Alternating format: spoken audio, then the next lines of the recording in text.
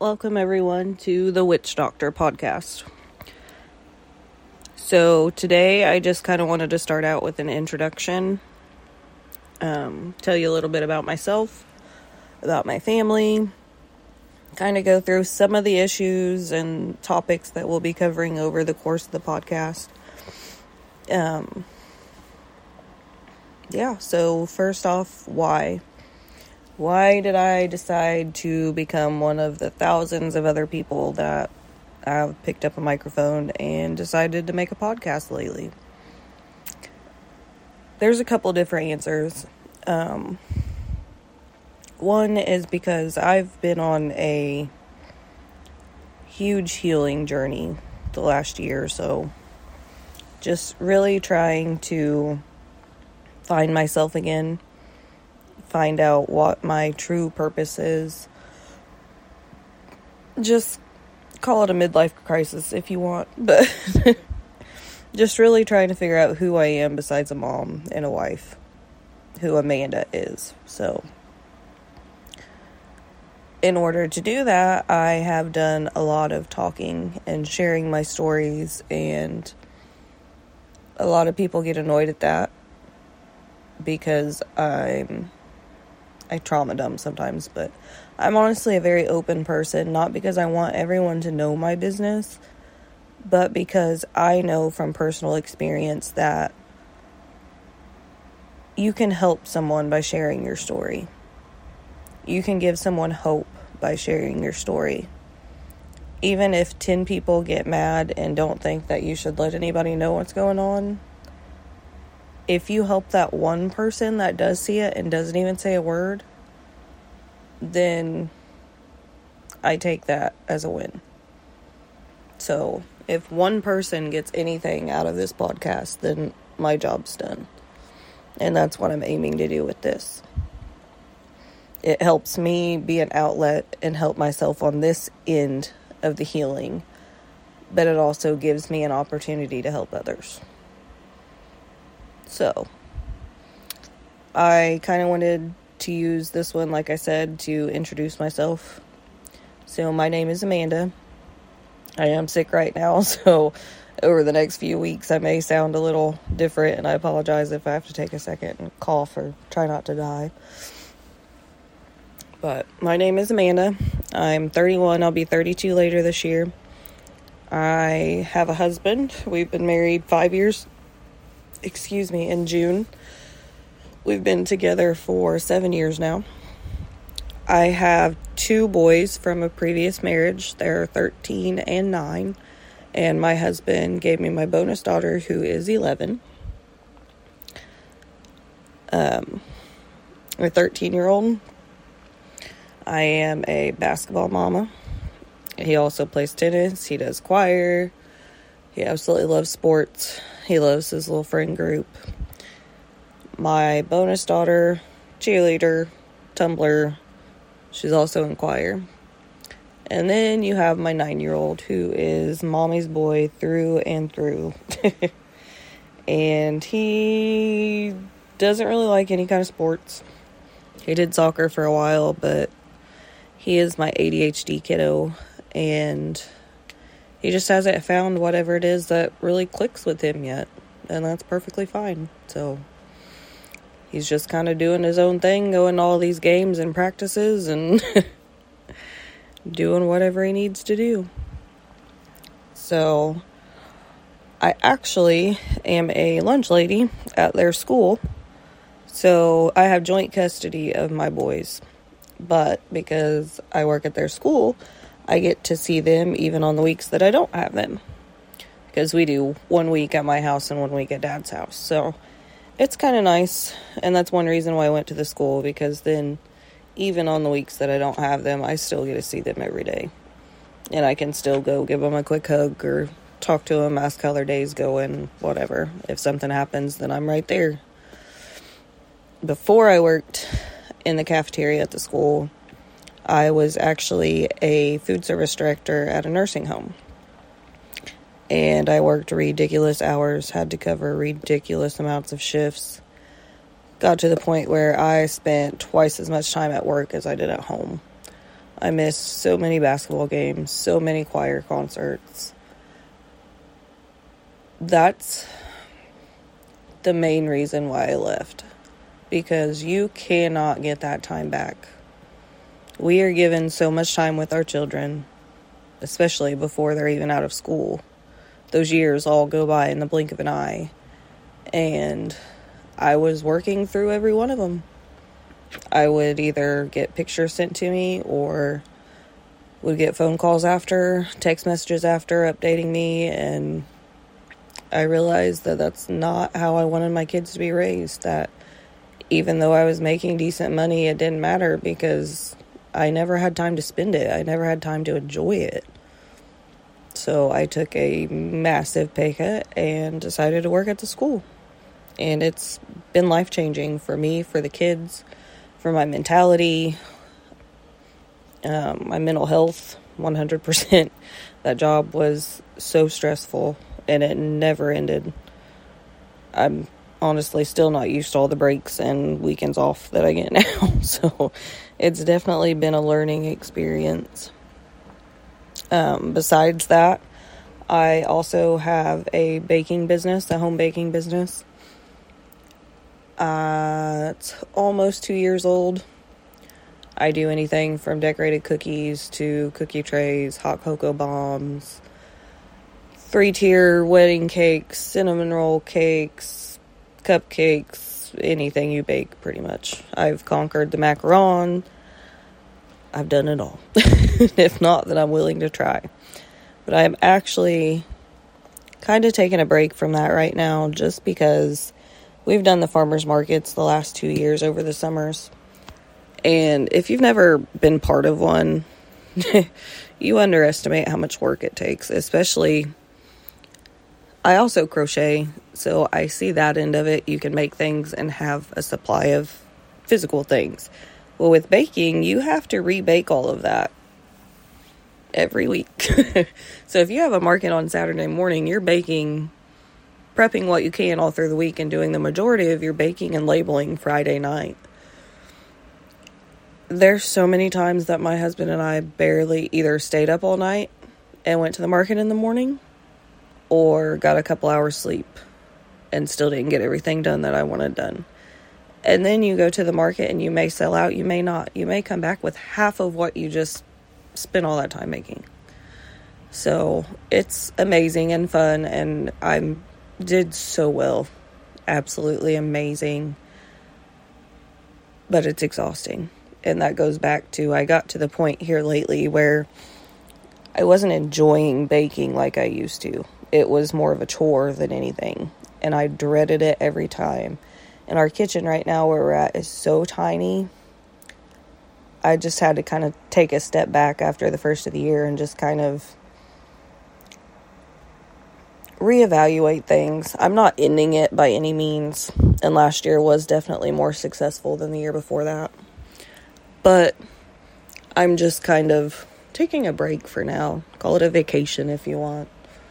So it kind of goes back to that whole, just with my old job. You get overwhelmed.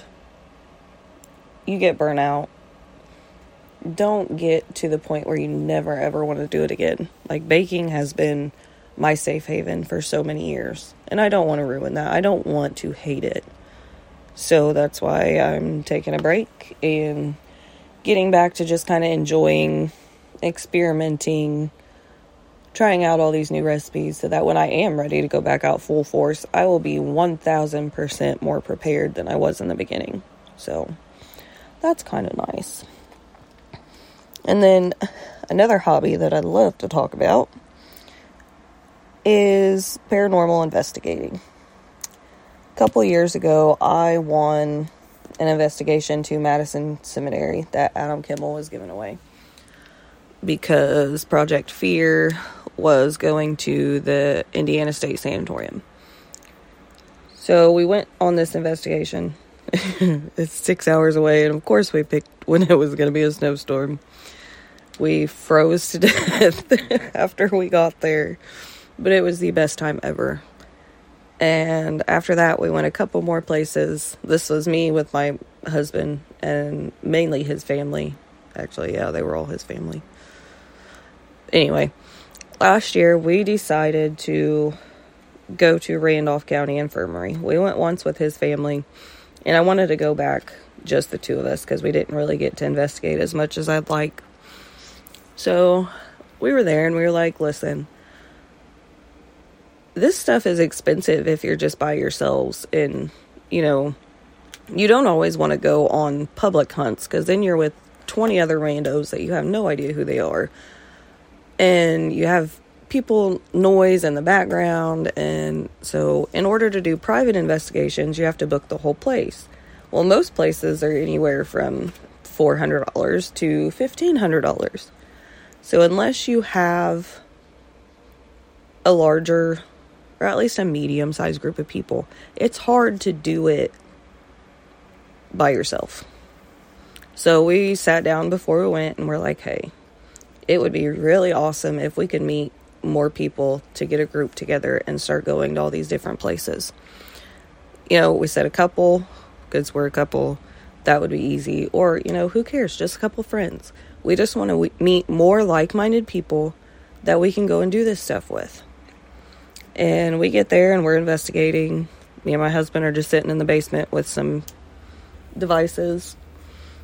And all of a sudden somebody walks down the hallway. You can hear them, and we're like, oh, here we go. But they came around the corner, and I am such an anxious and backwards person, swear, until you get to know me. But they walked around the corner. I was like, you know what, you guys, just come sit down and investigate with us. And they were like, oh, okay. We ended up spending the rest of the night investigating with them, and we added each other on Facebook that night before we left. That was April 1st of last year. So far this year, we are now a part of Covenant Paranormal Research, which is the name that these two, Heather and Shay, came up with before they met us. Come to find out, when they came down to the basement, their device in their hand had told them to come to the basement where we were at, but we didn't know it at the time. So I don't believe in coincidences.